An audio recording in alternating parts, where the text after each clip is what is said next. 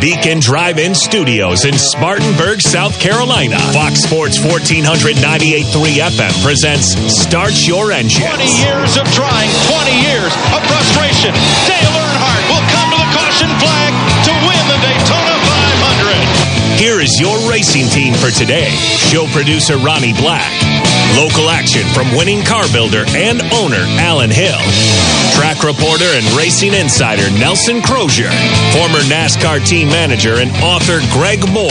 Now, here's your host for Start Your Engines, racing historian and author Harry Allen Wood. Gentlemen, start your engine!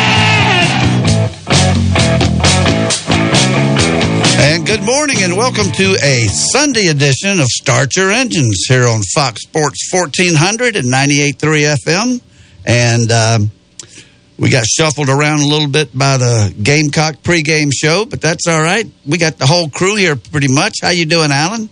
Doing good this morning, Perry. How you? Doing all right. How about you, Greg? Well, I ain't got my walker with me, and I talked down the step pretty good this morning when you pulled up, so doing pretty good. Like I say, it's just a little different being a Sunday. I think wish it was just a little prettier outside, but I think we manage. Well, right before I came and picked you up, we had all kinds of sunshine. I don't know if it looked like it might be getting ready to start raining again, but it rained a lot yesterday, and boy, it made for a heck of an Xfinity race last night or yesterday afternoon or both. Got pretty dark anyway towards the end. Yes, it did, and boys put on a show there. They can't. I don't know about that rain in these boys in this asphalt division. Well, but that was a lot of rain. You're not normally going to get that much, I don't think, because it was just. I mean, the splitter was underwater in some places, and I think if you just have a regular downpour or a little rain or something, it's good. But that was a real test last night, and it looked to me like Jeremy had a solid top 10 coming, because the leader wrecked on the last lap, spun out, and backed into the wall, and a couple others were sliding around, and it appeared he was going to slip into the top 10, and it didn't show it, but the announcer said it, that he missed the last chicane, and when you do that, you have to come to a complete stop, and I knocked him back to 16th, so that was a bad break. But anyway, we're here on a Sunday morning, and there's actually a race probably wrapping up about right now that I was watching before I got here, obviously, when I was getting ready, and that was the German Grand Prix, and Hamilton was winning it, and he probably did, but I'll get some results on that in a few minutes. Ronnie Black, not here today, of course. He's taking the pandemic off, but I'm sure Ronnie's listening, and if you are, Ronnie, you feel free to call in anytime. You're always a part of the show. And Lanny, you too. I'll get you thanked here right off the bat. Appreciate everything you do, and had to roust a lot of people up and make sure that they were going to be able to join us on Sunday. And Lanny said, sure, I'd be glad to. I didn't know if anybody had church plans or not. I know I've been over to Lanny's a few times on Sunday, and he had his Sunday go to meeting clothes on, so I thought maybe he wouldn't be able to participate, but he maintains the Bud Moore website and sort of has our backs on everything we do, and we appreciate you very much there, Lanny. Yeah, he does it. He does a real good job, no doubt about it. We got a good show for you today. We got our first guest at 10:20 in our Legends segment is going to be Will Cronkite. Now, we've had Will on before, and he's written a book called I Was a NASCAR Redneck. And Greg and I had lunch with him yesterday at Applebee's, and I tell you what, it's a big, thick book. I mean, he self-published it, so I haven't had a chance to read it or even open it yet, but we'll be talking to him at 10:20. And Greg, tell us a little bit about Will. Well, Will Cronkite had been around in the Spartanburg area for a long time, and he'd also been involved in NASCAR pretty much most of his life. And he worked with people like Frazon and I think Mario Rossi and 2 or 3 other people. And but Will's a pretty innovative guy. Was a real good mechanic on some other teams, and he'll we'll get into it a little bit more with him and everything. But he actually kind of brought Earnhardt out of the closet, so to say, And let's word that differently. I don't know if he brought him out of the closet. He brought him to everybody's attention. Or brought him. No, he was already out of the closet. That didn't sound that. I don't think he was ever in the closet. No. But he did run off a few races in that car. But we'll let Will tell the story there. And that was the car that you and Bud sold him, right? That was the car that we'd won Talladega with Baker. With Baker the year before, and we just never converted over to Thunderbird. It was a good car. Obviously. Well, we'll talk to him about that. And then at 11 o'clock at the top of the hour, we gave him a little bit of extra time. So, because he's on the West Coast in Los Angeles, and that's Paul Dallenbach. Paul, of course, is Wally Dallenbach Jr.'s brother and Wally Dallenbach Sr.'s son. And Wally is the Pikes Peak champion that we've had on last year, and was just a fantastic guest. And we'll let him tell y'all about it. But he lost. Now this is uphill, 14 miles, I think it is, that Pikes Peak hill climb, and he lost it by 0.3 of a second. So spread over 14 miles or 12 or whatever it is, that's not very much room, not much time. So, but we'll have Paul on, and he's out in Los Angeles, so we'll talk to him at 11 o'clock our time, 8 o'clock his time. And so on the Cup scene, we've had a couple of announcements. I think the last time we were together, the big news was the Michael Jordan, Denny Hamlin, Bubba Wallace team that they were forming. But I guess yesterday, or Friday late, Clint Boyer announced that he was going to retire after this year. So he's not having too much of a farewell tour. It is after this year, right? And he's going to the Fox booth. Yes, it is. He's going to retire after this year, and from what I hear, it looks like maybe Austin Cindric might be sitting in that seat. Well, I don't know. Austin Cindric's daddy is the team manager for Penske, so I don't know how that'd work out. What I heard they were going to do was Di Benedetto is going to drive the Woods Brothers car another year. They got that settled, and he's going to take over the Wood Brothers car. And Di Benedetto knows it and is aware of it, and he's got like a year to do something about it.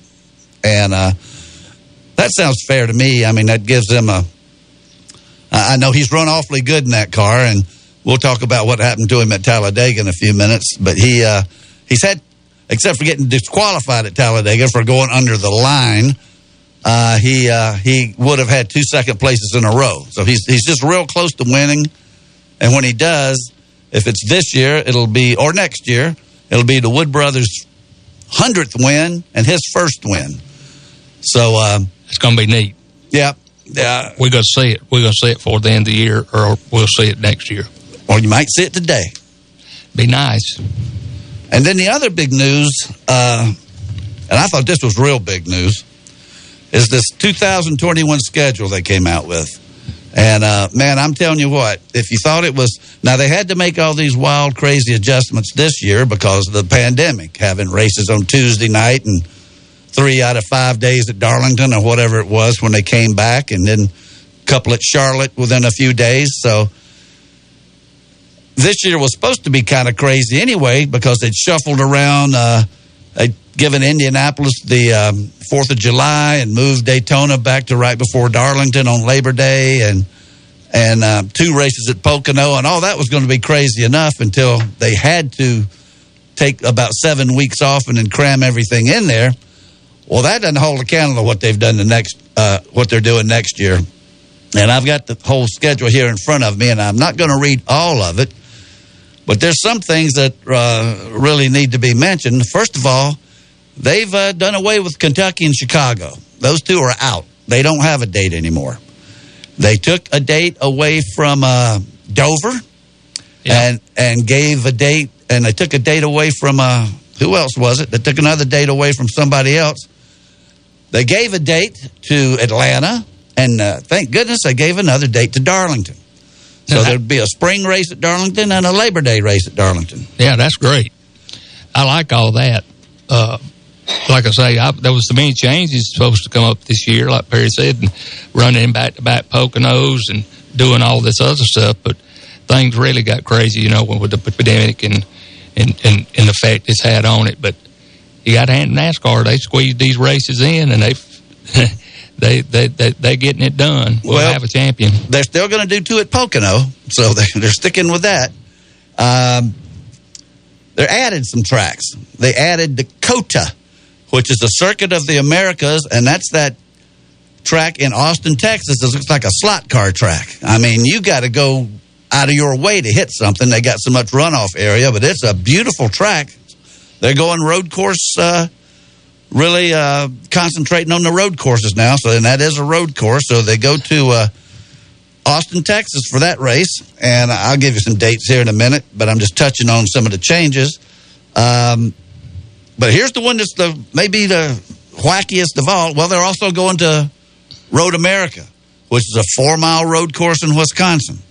When I saw a little blurb that says NASCAR returns to Wisconsin, I immediately thought of the Milwaukee Mile. But nope, it's Road America, and they haven't raced there since 1956 when Tim Flock got his last victory after he'd quit Keycaver. But here's the one that I think stands out above everything, and that is putting dirt on Bristol and running a dirt track race at Bristol. Now, I wanted a dirt track race, and I've been whining for one ever since the show before this one, dropping the hammer.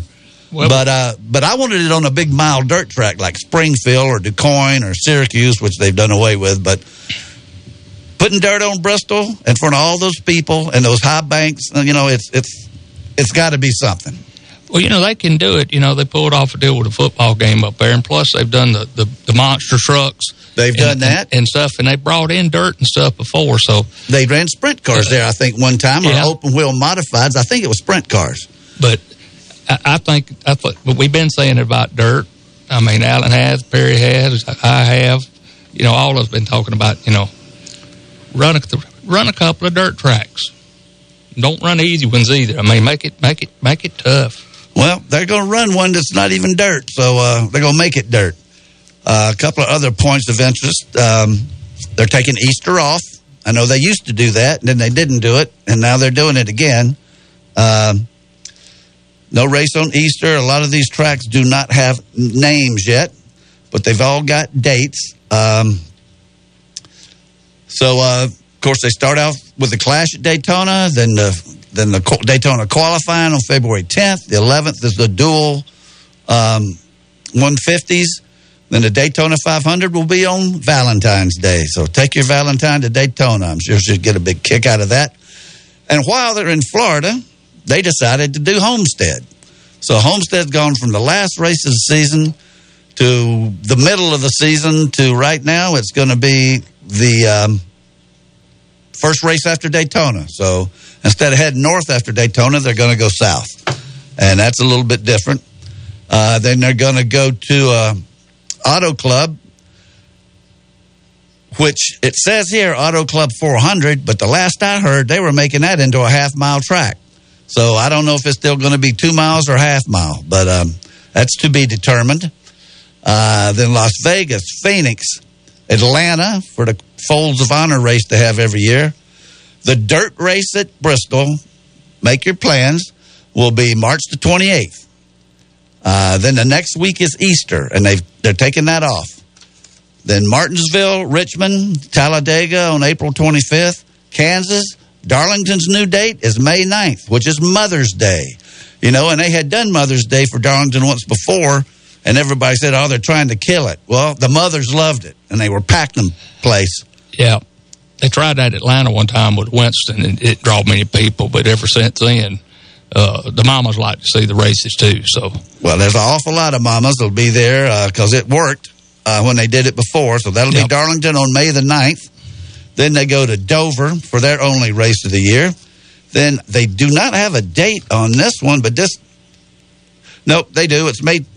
No, they don't either. It's they go to the Circuit of the Americas next in Austin. It has no date and no name. Nope, it does. No, it has no name yet, so that's to be determined.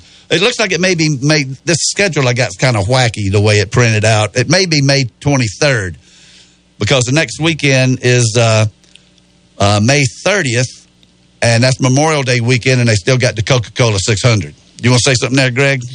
Yeah, well, I know we're talking about next year's schedule, but I was just trying to think, where's the last race that they cut off that you can get in? I know we're talking about that Kyle Busch might not get in if he don't do something pretty good, but when is the actual cut off? This race here? The day. In other words, a day you either get it done and get in that top 12 or whatever. Top 8. Top 8, yeah. Yeah, like getting rid of 4 today. So Yeah. let me get through the rest of this here, and then we'll take our break. Because after Charlotte, they go to Sonoma, which they didn't go to at all this year. And they've had all those fires out there. I don't know if they got damaged or not. But June the 13th is the All-Star race. So that's why you got a race the week before Texas. I mean, a week before the 600 is because they moved the All-Star race to Texas on June the 13th. Here's another new track they've added that I didn't mention just now. On June the 20th, on Father's Day, they go to Nashville. And Nashville has also added an IndyCar race for next year. So that's another new race. Then the next weekend, June 26th and 27th, is the back-to-back races at Pocono. Then July 4th, get ready to go to get your cheese hat to put on, because that's when they go to Road America on the 4th of July. That's really a change. July 11th, back to Atlanta, and brother, it will be hot for the Quaker State 400. Then they go to New Hampshire. They're going to take 2 weeks off for the Olympics. Well, that's cool. That's because NBC, I guess, is doing the races, and they can't do the races in NASCAR. So that'll be a 2-week break in the middle of the season. Then Watkins Glen, I'm against this. They're running the road course at Indianapolis instead of the big track. That's hallowed ground. That's like to me, that's the top rung in all of auto racing is that track, and they're not going to use it. They're going to use it they're going to use the road course. Then Michigan, Daytona on August 28th, and then the playoffs start. And then we'll get into that probably after a little bit, because we're going to take our first break right now and come back and talk to Will Cronkite. And he's going to tell us about the book he's written, and brother, it's a beauty, because we saw it yesterday, and I can't wait to get into it. You're listening to Start Your Engines on Fox Sports Spartanburg. There's no points racing here. Greg, Perry, Ronnie, and Nelson are racing to win.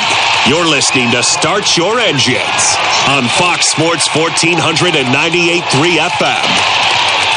Speedy Lube in Inman says to save time is to lengthen life for you and your car. Let Speedy Lube, Asheville Highway in Inman, lengthen the life and performance of your vehicle. Speedy Lube offers professional ASE certified mechanical service for your car. Be it an oil change, AC work, tires, brakes, front end, or any type of major or minor repair. Trust Speedy Lube in Inman. Open weekdays from 8 till 6. For fast, fair, and friendly service, visit Speedy Lube, Asheville Highway in Inman.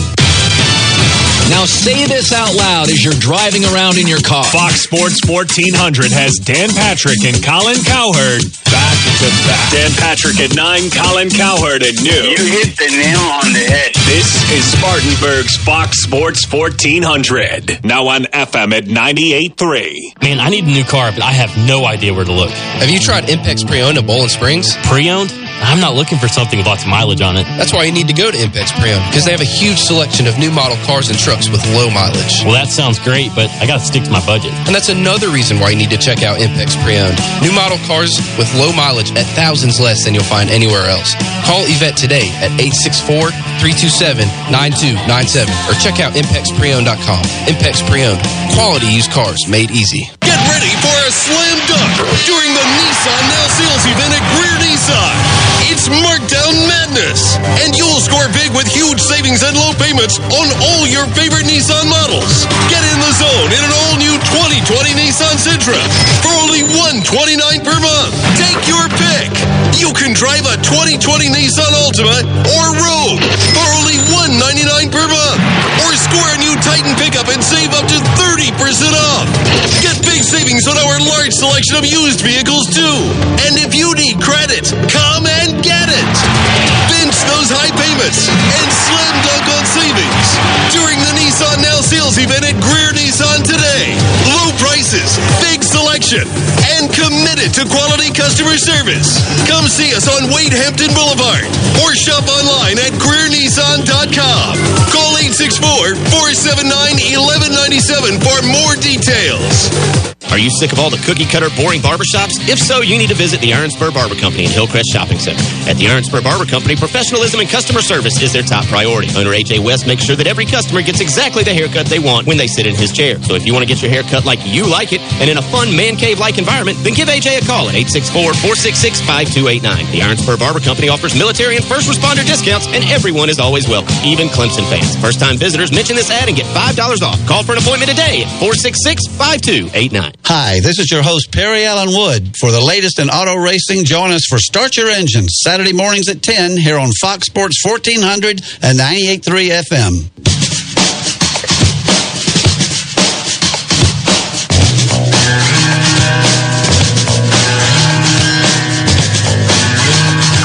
And welcome back to Start Your Engines on Fox Sports 1400, and it's my great pleasure to welcome Will Cronkite to the show. Good morning, Will. Good morning, gentlemen. How are you? We're doing great. It sure was good to see you yesterday in a driving rainstorm. Will drove over from Rock Hill to or Fort Mill, wherever it's over there somewhere, and had lunch with us at Applebee's and showed us his book and gave one away, or one or two. I think Natalie got one. And yes, sir. And it was just great to see you, Will. I'm glad you made it back safely, and I haven't had a chance to look at it yet, but I can't wait to dig into your book. Tell us about it. That's no problem. I appreciate your hospitality yesterday. You all treat me good when I come to Spartanburg. Thank you. Thank you. Well, you're welcome anytime. Tell us about the book and how'd you come about to write it, and we'll go from there. Well, most of you are familiar. There was a while there around Christmas in 1970. I had a little loss of some family folks, and I left Michigan and came south, and really I never went back. I called them once in a while, but I got to thinking I need to write something down, tell them relatives of mine what the heck I was doing in all those times. And I think I mentioned to you yesterday, after that particular accident, I worked 13 years and 6 months and never took a day off. And it just dawned on me I had kind of let go with some of my responsibilities with my family. So I wanted to write the book about, just to give them some idea of what I'd been doing down there in the South. They weren't stock car folks. And I talked with Humpy Wheeler about it a little bit. And he encouraged me to do it. And I'd gotten off into metal shaping. And the people at the metal shaping events, we go there for 4 or 5 days at a time and spend all day and, all night. You just a big crowd of folks building fenders and car parts and stuff. And they kept interested in me telling them stories. And every time I'd start telling them some racing stories, they said, I need to write a book. And I can't write a book, but I just wrote down some of my stories, and then Humpy encouraged me a little bit, and you helped me a great deal. And it just grew from there. And then when the virus deal came up, it just made me sit down, and I just finished it out. During that period of time, I just fleshed out, the stories that I'd written, and you can see it turned out to be a little bit bigger book than I anticipated. But Perry, I wasn't trying to be a writer or become famous or rich or nothing. I just had on my bucket list, I wanted to write this book, and that's just how it turned out. I'm happy with it. I'm happy with it. The name of the book, we're talking with Will Cronkite, and the name of his new book is I Was a NASCAR Redneck. But you're gonna. I couldn't begin to tell you that what's the word I'm trying to say? The other title to it. The subtitle. Yeah, the subtitle. But there's a fancy word for that, and I've got them on all my books, and I can't think of it. But what is that subtitle? Well, Humpy encouraged me with this too. It's the recollections of the transformation of a Yankee farm boy to a Southern redneck in the golden era of NASCAR and beyond. That's a long, and what the word I'm trying to think of is parenthetical. The parenthetical title. Oh, well, you know more about that than I do. I'm really proud of the book. I wrote the inside, but I had a lot of help on the outside. And of course, your friend there, Greg Moore, was very kind in helping me put together some really nice stuff on the back cover of this book. And I'm appreciative of him, and particularly his dad. And the truth be known, if you got right down to it, if I did have any degree of success in NASCAR. I think I could trace it back to Bud Moore and Greg agreeing to sell me a car.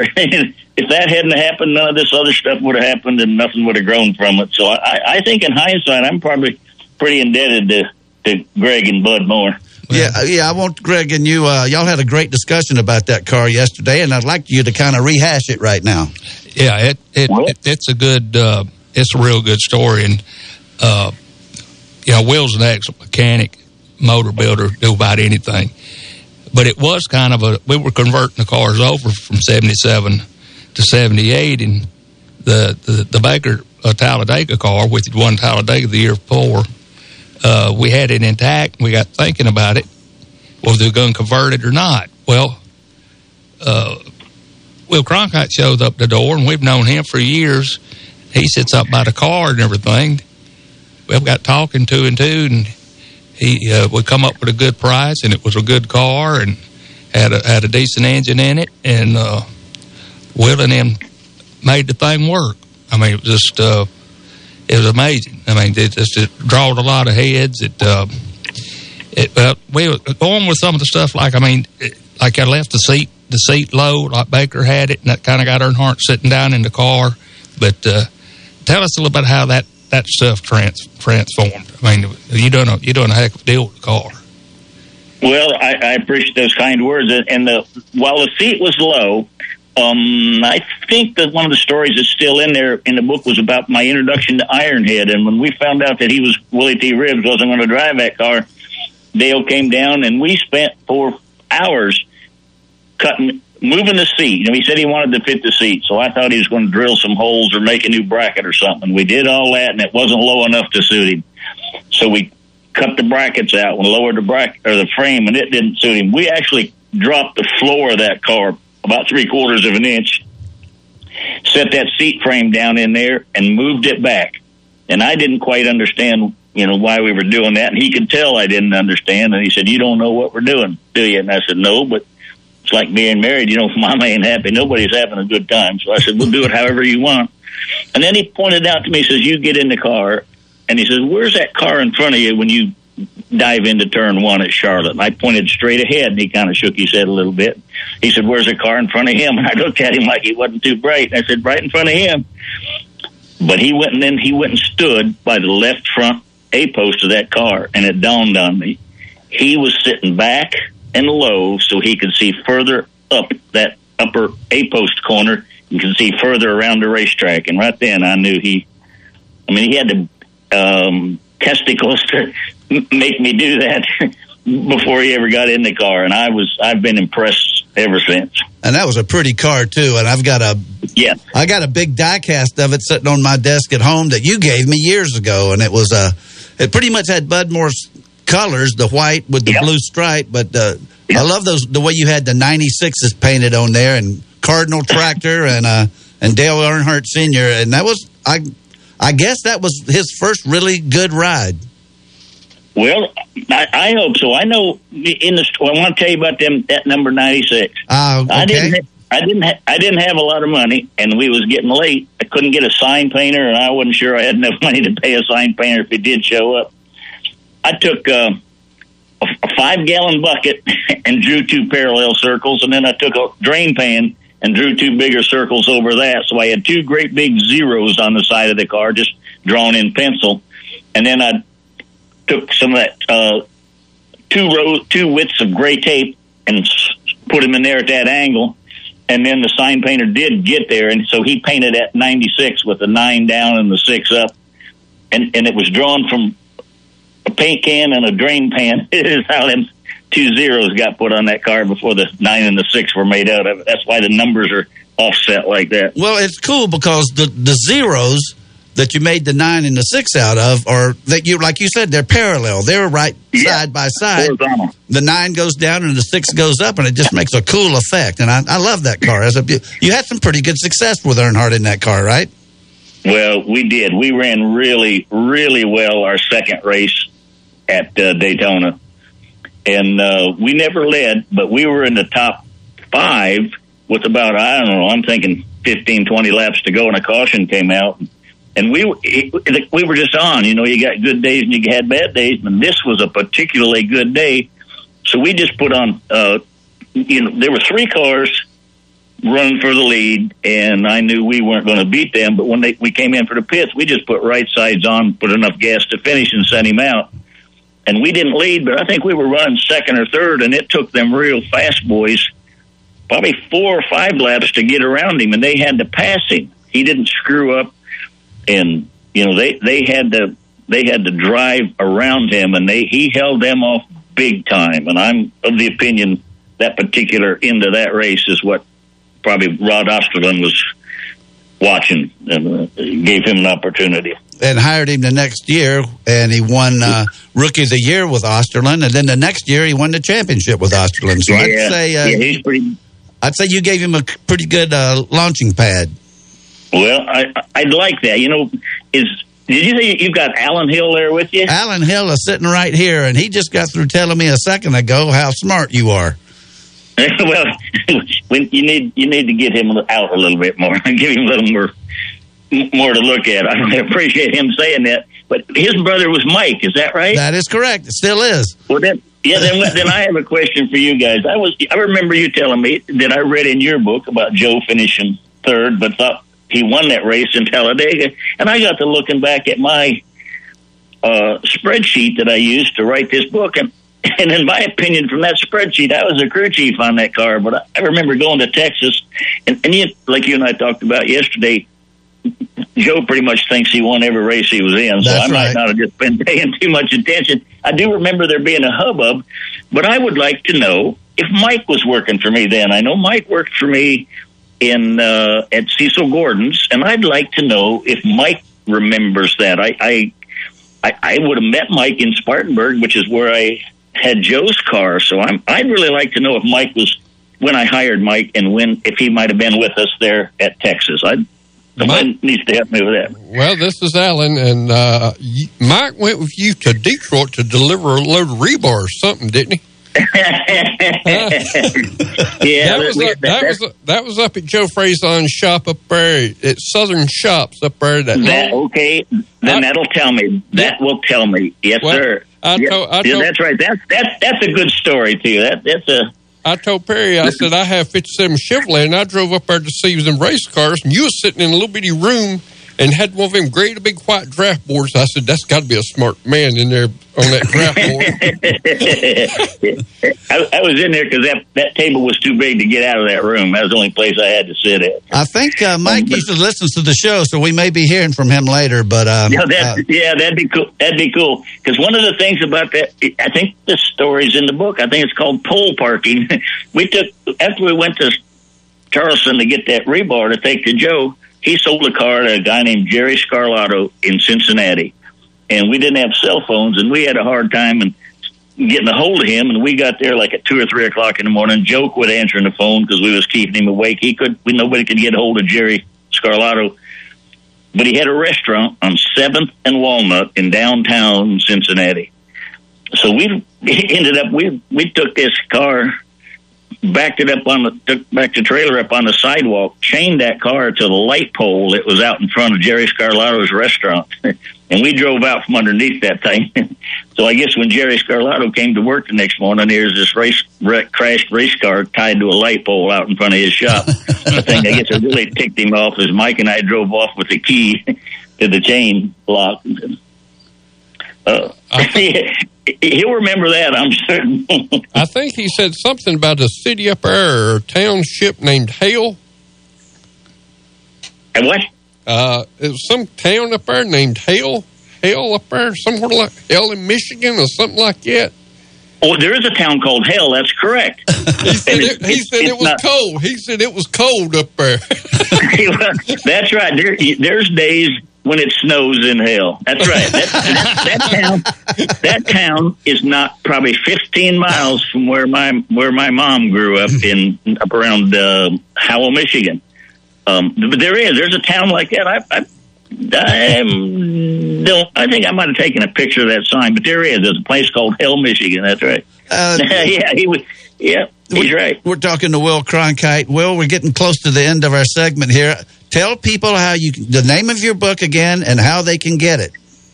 Okay, the name of the book was I Was a NASCAR Redneck, and I've got a website, and it's called NASCAR Redneck. One word, lowercase. But you can get on there, and the pictures that are in the book, they're in black and white, go through as a slideshow in color. And there's a page there where you can order the book both by PayPal and by check if you like. There's a blog on there, and I really appreciate people trying to get on that blog. I put it there so they could ask questions about any stories or pictures or whatever. I've had a little trouble operating it, and I'm not real good at computers, so it's going a little slow. But you must be pretty good. I'm going to tell you something now. I wrote my first book, it's been about 16 years ago now, 15, and I've written 5 of them, and I don't have a blog, and I don't have a website, and Will Cronkite's got this book out, and he's doing it right, and I'm telling you what, I'm real proud to know you, Will, and you're a great guest. I appreciate it. Anytime you folks treat me well, I'll help you any way I can. You guys are great. Well, you're welcome to come on the show if you want to. Just get in touch with me. I'll be glad to. We'll be glad to put you on and let you promote whatever you want to promote. You're a great guy, and thanks for coming on. And you can always just come up there and eat lunch with us like we did. Yeah. That's that was a good deal. Yeah, that's a pretty good enticement right there. Get me to come to Spartanburg. That's a pretty good place. Yeah, thank you, gentlemen. You were very kind to me. Thank you. Thank you, Bill. Okay, and that was Will Cronkite, and we really, really had a good time with him yesterday, and hope his book does well. He's a very intelligent guy. Well, he is. I can see that right now, and I look forward to reading that book. I really do. Well, let's take our next break. That's Nelson. I hope that was him calling in. I just sort of said hold on and put him on hold, so I assume that was Nelson. If not, we'll talk to somebody here coming back from this break. But you are listening to Start Your Engines on Fox Sports Spartanburg. Frank's for the Memories is a great hot dog place for lunch. Why Frank's for the Memories? Because hot dogs for the memories just doesn't cut the mustard. Frank's for the Memories has more than great hot dogs. Enjoy a choice of 4 delicious bird dogs featuring a deep-fried chicken tender on a hot dog bun. Frank's for the Memories makes their homemade chili daily and has great signs like french fries, onion rings, and corn nuggets. Frank's for the Memories, 468 Oak Grove Road next to Westview Elementary is open for lunch Monday through Saturday till 3:30 p.m. Thanks for the memories. Get ready for a slam dunk during the Nissan Now Sales event at Greer Nissan. It's Markdown Madness, and you'll score big with huge savings and low payments on all your favorite Nissan models. Get in the zone in an all-new 2020 Nissan Sentra for only $129 per month. Take your pick. You can drive a 2020 Nissan Altima or Rogue for only $199 per month, or score a new Titan pickup and save up to 30% off. Get big savings on our large selection of used vehicles too. And if you need credit, come and get it. Pinch those high payments and slam dunk on savings during the Nissan Now Sales event at Greer Nissan today. Low prices, big selection, and committed to quality customer service. Come see us on Wade Hampton Boulevard or shop online at GreerNissan.com. Call 864-479-1197 for more details. Your complete car care center is Par 3 Automotive in Boiling Springs. Par 3 Automotive can take care of your vehicle in a hurry. Whether you need an oil change, new tires, alignments, or anything in between, they have you covered. When it's hot outside, let them check your air conditioning. They specialize in maintenance and repairs, big or small. If you need your oil change quickly, ask about their express oil change. Stop in at 1930 Boiling Springs Road or call for an appointment, 864-599-5900. That's Par 3 Automotive, your complete car care center. Make Phillips & Long Fuel Chesney your source for propane in Spartanburg County. They offer propane for hot water heaters, cooking, and heat. They can fill your grill tank and get you ready for grilling season. Not only do they sell propane, but they sell a large variety of propane accessories such as grill tanks and other appliances that run on propane. If your propane tank is running low, call and they'll have it filled within 1 business day. Call them at 864-461-8511. That's Phillips & Long Fuel, located at 421 South Alabama Avenue in Chesney.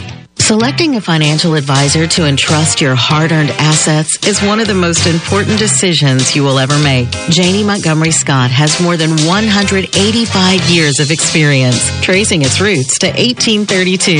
Janie's boutique size allows it to remain agile, meeting the demands of turbulent market cycles while addressing the needs of its clients. Trent Lancaster in the Spartanburg office of Janie Montgomery Scott sets the bar high. He provides superior advice, expertise, and support through every stage of your life and finances. As a firm, Janie's regional size offers the advantages of scale, allowing for close client relationships with personalized advice and planning. Call Trent today to discuss your estate planning needs by calling 864-585-8282. That's 864-585-8282. Or visit TrentLancaster.com.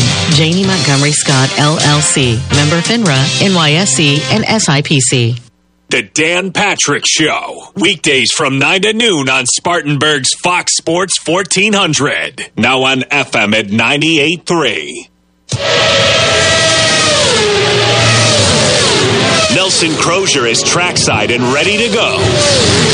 What's going on at this week's big race? Let's go live to Nelson now. Good morning, Nelson. How you doing, buddy? Doing pretty good. Bring on the rain. Yeah, it's that was quite a show last night. Did you watch the Xfinity race? Yes, I did. That was I don't know, one of those announcers says you're watching history, and I guess you were. I don't think the cars were equipped for that. I mean, that much rain. I think it's a great idea they try to run in the rain, but that was just a lot of water to try to move. That it was, but the biggest problem was, as it got later toward evening, a lot of that infield had no lights. So they put a lot of temporary lights in for tonight's Cup race. Right. So, well, I mean, it was just, what do they call that? A perfect storm, literally, because it was an important race, and it was on a track that they aren't familiar with too much yet, I don't think, and just more water than you should have to put up with. I mean, those splitters were underwater, but I thought it was entertaining. I mean, it was. I even watched a little bit of the sports car race later, and it was an entertaining evening. So, but anyway, we had quite a bit of movement or news in NASCAR this week, and with Boyer and Di Benedetto and Cindric. So why don't you sum up some of it for us if you can?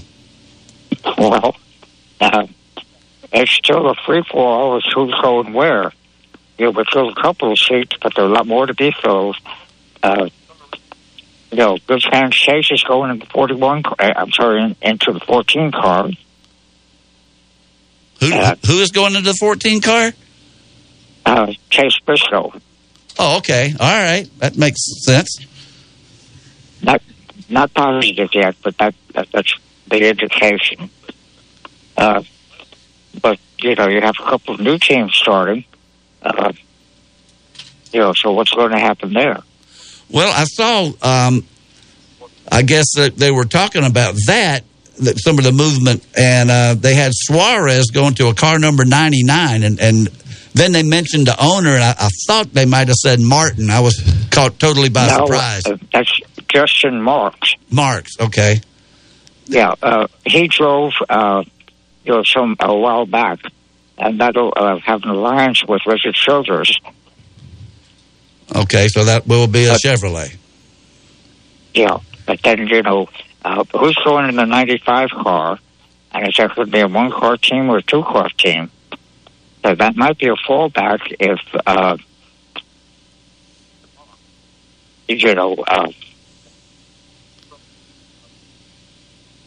the 95 team, that was Christopher Bell's driving that car now, and isn't that the Levine Family Racing? I thought they were going out of business or something.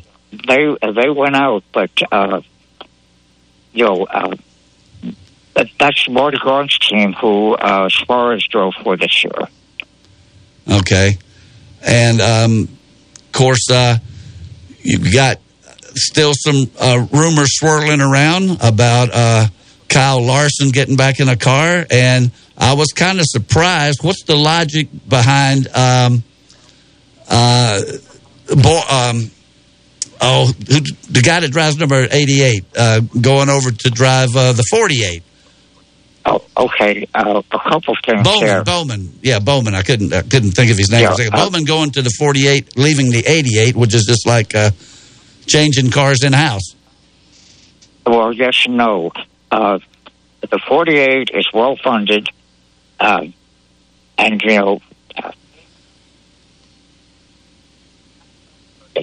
good question about, the 88 is probably going to turn into the 5 or the 51. If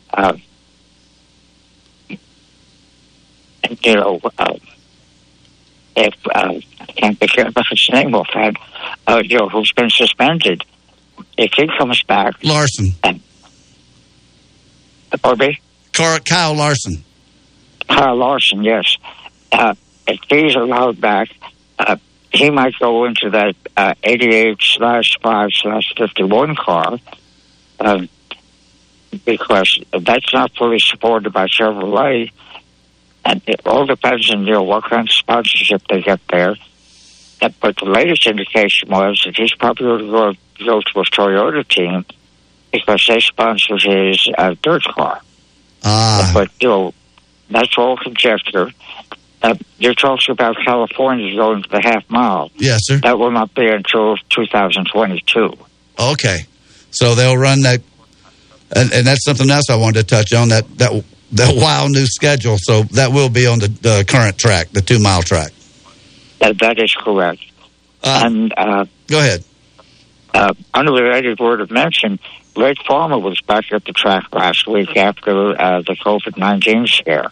Oh, that's great. Was he, at the track or behind the wheel at the track? I think he was behind the wheel. That was the indication, but I'm not positive. Well, that's great news right there, because boy, he was a great guest. We'd never had him on before, and that was a pleasure having him. Couple of more things there. We already touched on the schedule, and I read it down to where the chase starts. But what's your impression of the new schedule? With there's so much to talk about there. New tracks losing their date.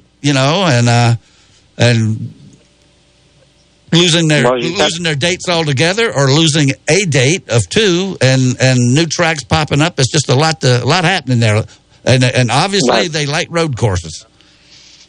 You have to look at who owns the tracks that lost dates, because with a few exceptions, Nashville being one of them. NASCAR owns a big chunk of them, and Wooten Smith owns the other big chunk. So they took the All-Star race away from Charlotte, gave it to Texas, which lost a date to the road course, Circuit of America. But now, as an additional twist in that, I understand that Texas / Wooten Smith, they have leased the track, so that will still be an IRC track. I'm sorry, Wooten Smith Speedway Motorsports track. Okay, well, I guess that they had to throw him a bone since they took something. They had to give him something back, and having the All-Star race at this track in Texas. So I want to ask you one more question before we have to let you go, and that was going back to Talladega last week. I knew that was going to happen. I always get my rev limiter hits me. But what was your impression of the yellow line getting below it? That's popped up a lot, for years, but it seemed to be the politically correct answer is no comment. What's that mean? Steve Benedetto got robbed. Well, I would agree with that. And, I kind of like what Junior said. I think he was the one that said, just do away with the double yellow line. That's right. Yeah. Well, the other comment that was made, that NASCAR made, we've got to do something about this crazy driving. I said for years, get rid of the blocking. because somebody's going to get hurt bad if they don't. And they start blocking so early. I mean, they block immediately. First lap, and these crazy announcers that never shut up. I know you feel the same way about Jeff Burton that I do. But, I mean, they act like every single race they go crazy because there's 2 or 3 abreast. And there's always 2 or 3 abreast. I mean, it's nothing new.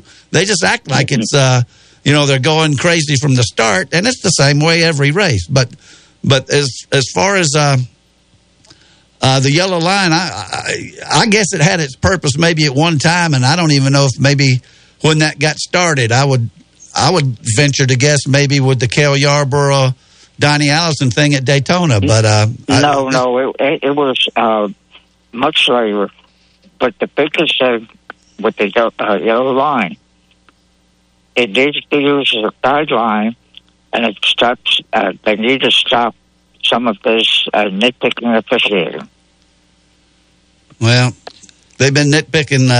I read some comments on the internet last week after Talladega, and there was, the general consensus of opinion was that just what you said, DiBenedetto got robbed, and that was a shame. But he's going to get his win and the Wood Brothers 100th win, and I'm glad they're keeping him around for another year before I guess they're going to put Cindric in that car. That's correct. All right.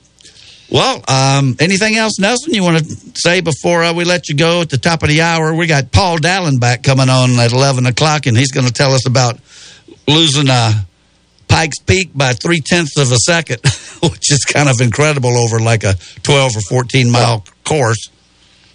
Yeah, well, there's still a comment, that Floyd Mayweather is coming in with the money team, but, that's just conjecture. All of a sudden, the charters are worth a lot of money.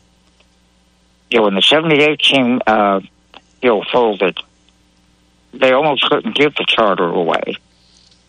And now all of a sudden, even the mediocre charters, worth $3 to $5 million. Well, I didn't. The 13 team, the Geico team, sold their charter to the Michael Jordan bunch. Right, and that'll be the 23 car more than likely. I would imagine it would be number 23. So, was that German Racing, something like that? That had the 13. They're out. That is correct. They sold their charter to Michael Jordan. Okay. Well, Nelson, I tell you what, there's a lot to talk about, and you sound great, and it's coming up on the top of the hour here. And we appreciate you coming on, and stay safe, my friend. Okay, are we picking cars this week? Oh, yeah. Go ahead. Yeah, okay. In fact, since you're leading the pack, I can tell you that I guess Ronnie's got 19. We haven't heard from him. I took Elliott. Greg took Kyle Busch. Lanny took Logano. And you go ahead. I think it's a toss-up, but I think I'll take the 4 car. But the odds makers say that the 9 car is the odds-on favorite. Well, that's good for me. He won it. Was it last year or the year before? After he forgot to turn going into the first turn, and he still won. Okay. It will be interesting. Yes, it will. Okay, I'm glad you brought that up because, dadgum, I did forget about it. So, all right. Okay, and one more thing, which a lot of people are complaining about. All right. NBC, going to a different, network for the end of the race. Oh, like last night? Well, they kind of... Last night. Yeah. Mm-hmm. Yeah, and I thought they said NBCSN, and I couldn't find it, but it was CNBC over there where the politics are. That's right. I couldn't find them for a little bit. Oh, I do have one question. Well, make it quick. I'm going to make it real quick. Whatever happened to the Lara chassis? That's gone with the wind, ain't it? Pretty sure. I think we're going to have 2 people making the chassis, but I'm not sure who they ended up with. At one point, it was Carl Busch's bunch were going to make them, but I'm not sure at this point who's doing it. Yeah, I believe it. But it's going to be a spec chassis that you have to buy from either a single vendor or two vendors. Yeah, you're right. Okay. Nelson, we appreciate it. And like I say, with a lot of exciting racing yet to come, and next year, going to be all kinds of things. So, next week we're on Sunday again, so we'll talk to you next Sunday.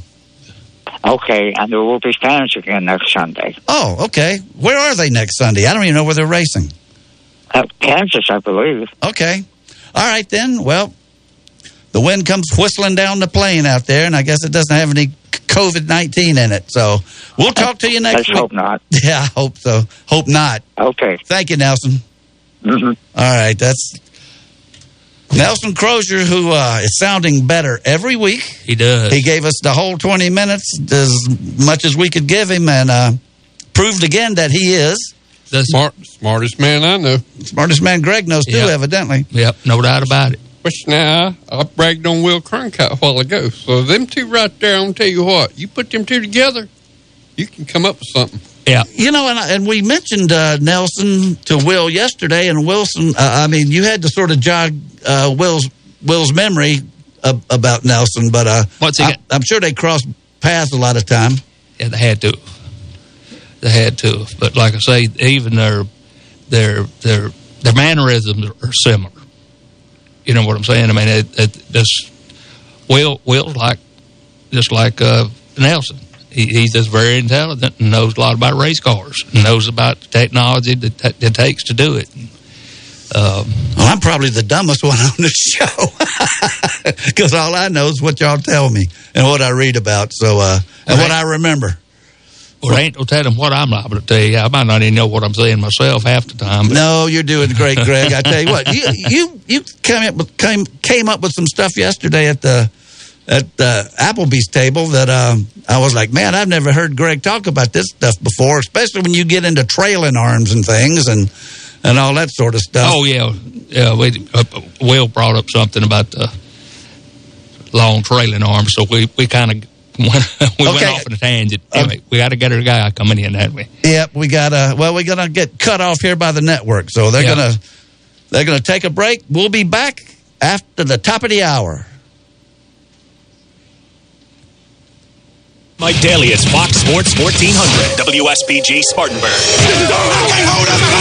Now on FM at 98.3. Okay. Let's go. Let's go from the top. Let's go.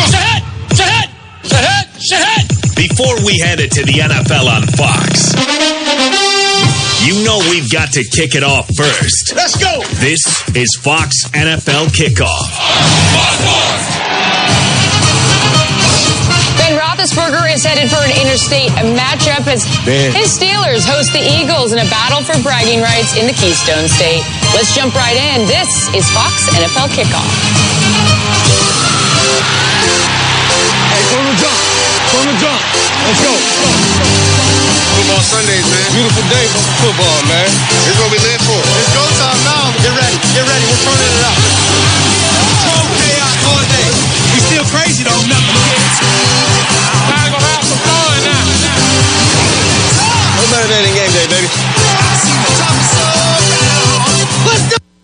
Franks for the Memories is a great hot dog place for lunch. Why Franks for the Memories? Because Hot Dogs for the Memories just doesn't cut the mustard. Franks for the Memories has more than great hot dogs. Enjoy a choice of 4 delicious bird dogs featuring a deep-fried chicken tender on a hot dog bun. Franks for the Memories makes their homemade chili daily and has great signs like french fries, onion rings, and corn nuggets. Franks for the Memories, 468 Oak Grove Road next to Westview Elementary, is open for lunch Monday through Saturday till 3:30 p.m. Thanks for the memories. Spartanburg has been known as the hub city for decades due to our proximity to rail lines and interstate highways. Upstate Logistics has been part of the hub city transportation scene for over a decade. Upstate Logistics provides businesses with warehousing and transportation services, including inbound and outbound rail shipments. And more importantly, we support Spartanburg. Be it high school and college sports or important community projects, Upstate Logistics wants to help move Spartanburg forward. Upstate Logistics, keeping your business and Spartanburg moving forward. To find out more, visit upstatelogistics.com. Speedy Lube in Inman says to save time is to lengthen life for you and your car. Let Speedy Lube, Asheville Highway in Inman, lengthen the life and performance of your vehicle. Speedy Lube offers professional ASE certified mechanical service for your car. Be it an oil change, AC work, tires, brakes, front end, or any type of major or minor repair. Trust Speedy Lube in Inman. Open weekdays from 8 till 6. For fast, fair, and friendly service, visit Speedy Lube, Asheville Highway in Inman. Throughout your life, you've worked hard to accumulate assets, to build wealth, and to provide for your family. You've built a comfortable life full of shared memories and experiences. Providing and protecting your loved ones is never more critical than when you aren't there to do so. While having a will is important, it's not the only way. That is why developing an estate plan can be the best thing you will ever do for them. Working with our estate planning experts, Trent Lancaster in the Spartanburg office of Janie Montgomery Scott can help you to design a customized estate plan that can protect and preserve your assets for the next generation. The sooner you begin, the sooner you can be at ease knowing that your loved ones will be provided for as you intended. Contact Trent today to discuss your estate planning needs by calling 864-585-8282. That's 864-585-8282. Or visit TrentLancaster.com. Janie Montgomery Scott, LLC, member FINRA, NYSE, and SIPC. From the Beacon Drive-In Studios in Spartanburg, South Carolina, Fox Sports 1498.3 FM presents Start Your Engine. 20 years of trying, 20 years of frustration. Dale Earnhardt will come to the caution flag to win the Daytona 500. Here is your racing team for today. Show producer Ronnie Black. Local action from winning car builder and owner Alan Hill. Track reporter and racing insider Nelson Crozier. Former NASCAR team manager and author Greg Moore. Now, here's your host for Start Your Engines, racing historian and author, Harry Allen Wood. Gentlemen, start your engine!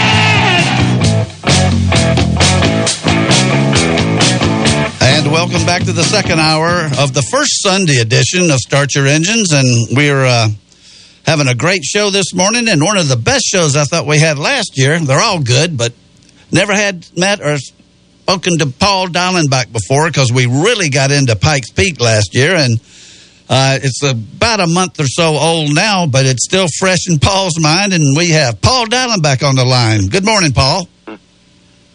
Good morning. Thanks for having me. Well, we're glad to have you, and thank you so much for coming on. You're out in Los Angeles, where it's 8 o'clock in the morning, right? Yeah, I'm actually in Vegas. I'm working in between Los Angeles and Vegas, out in the desert somewhere. I'm going to be driving out there right after this phone call, doing a little film work for Acura. Now, I want to get into Pikes Peak in a minute, but I was going to come to this second, but you do a lot of do we see you on a lot of commercials? Because it looked like to me that you do a lot for Ford trucks, and there's Ford trucks commercials on all day long. Yeah, you never really see me. I mean, once in a while, they'll put me in as an actor, but mostly we double the actors. I pretty much work for everybody. Audi I've been doing Audi stuff for over 20 years, but I work for everybody. I do a lot of Ford. I just shot the new Hummer. So next on the 20th, they're going to start releasing that. Just did Lincoln in New York, and then Audi out in LA. So yeah, I'm bouncing around all over the place. After 6 months of being shut down, so it's kind of nice to get back into the swing of things. And we all feel the same way about that. Well, you stay safe out there, but I think it sounds like a great life to me. So let's talk about Pikes Peak now. Is it correct? Am I correct reading these numbers here that you really? You fell short by like 0.3 of a second. Is that accurate? Yeah, it was 0.6 this year, and it was still a very good run. But at the same time, I was talking to Wally Jr. about this, saying, "Man, you almost want to lose by 20 seconds, not a half a second." And it was 12 or 14 miles up the hill. It's 12 and a half miles. Right. And 156 turns. And this year we went with a whole new engine package. So we normally run, a small block Chevy. I tried to get a Ford motor this year. I went to SEMA and talked to Ford, and they seemed interested in getting that new 410 small block they had. But we ended up going with the Menards Indy engine, which was it's a V6 turbo, which we made it twin turbos, and we were kind of just learning every day without much testing and no other races to run before that. We were trying to pile it all into 1 week, but I think another day we would have been, another day of practice, we would have been a little quicker, but that's the way it is. It just was, I didn't get a chance this year to run. I actually had neck surgery in May, which sidelined me for 2 months, so I couldn't even do any testing up until like the week before the race. So it was still great. It was a fun run. The road was super slick, but coming up a half a second short was that's a little tough to take. We're talking to Paul Dallenbach, Pikes Peak Hill Climb former champion and almost again this year, and former record holder. Let me ask you now, when we set this interview up, Paul sent me very kindly like a 9 or 10 minute video of his run this year, and I mean, I watched it like the next day or something, and it was pretty late at night, and I knew he was out in California, and I just grabbed my phone and I said, "That's crazy," and he says, "Yeah, but it's a lot of fun." But this is either an incredibly stupid question or a brilliant question. But with a 12-and-a-half-mile course you go up and you lose by half a second, and I don't even like the word lose. I think you win if you make it to the top of the hill. But is there some place along there that you know where you lost the half second? Or, I mean, is there one place that you can think of in those 156 turns that you think you could have done better? Yeah, watching the video over and over, there's several places, but, I always go back to saying, I'm sure Clint Baschultz, who won overall, he's saying the same thing. He made some mistakes and stuff like that, but it was my third sector. If you look at the times, it's broken up into 4 sectors, and my third sector was the one that I lost all my time. I was quickest on the bottom overall, but the third one, and it just, there was a couple false neutrals that I got into. We were having a little gearbox gremlins, and also the road was super slick, and I was just a little probably overcautious looking back at it, of course. I am looking at going that now. Up there, I've got those stats here, and it looks like you lost about 4 seconds. Yeah, I lost 4 seconds in the in that third sector, which I got to the top, and I knew there was a couple places in that sector where I lifted a little bit because the road was super slick, and I'll tell you a couple reasons why. They're building a new Summit House up top, and there's a lot of trucks going up every day. Probably 10, 15 semis go up every day, and it drops all that, diesel fuel and whatever on the road. In the morning in practice, we did not have really that road condition, didn't feel that way. But when the road got warm, when we raced, and it's later in the day, the sun brought out the oils, and it just threw everybody off. And plus, it was really windy that day. So there were a couple of factors into it, but it was the same for everybody. But it just kind of threw everybody off, and everybody was a little bit like, "Oh boy, why is that? Did somebody drop fluid in front of me?" You really don't know why it was loose. And then, once you got to the top, everybody was complaining about the road. But yeah, the top 3 guys overall were all within a second. So it was one of the closest races for the top 5 cars for the overall that they've had in a very long time. So it was exciting in that standpoint of it. But I've won this race several times by half a second. Well, so it evens out. It's always felt good. I'm looking at this, and this is how unobservant I am. I've had this since we first tried to get you on the show a month ago, and it's got the speeds for all the segments and everything, and I could have answered my own question because I look at it now when you said the third section, and I said, yeah. The other guy did it in 244.601, and you did it in 248.327. So, that's around 4 seconds, and I could have answered my own question. But anyway. So we had him on the bottom. We had him by almost 3 seconds on the bottom. So that's where it all was. It's just got to put it all together. Yeah, in any kind of race. Now, the electric cars weren't there, were they? Has it been like a couple of years since they showed up? There was a few, but they were mostly like Teslas and stuff, which they had problems this year. They had 2 of them that crashed pretty heavily. This year was a unique year because of the pandemic. There were a few of the international guys that couldn't make it over. So it was a rare opportunity for our class, like the open wheel class, to win overall. Normally we're 4th or 5th overall. This year, the top 2 cars were open wheel cars. So that was another disappointing thing. There's not too many years where you can actually be, with our budget being, a relatively small budget, competing against factories, it's hard to beat them at their game. And Porsche came up there with a pretty big effort this year.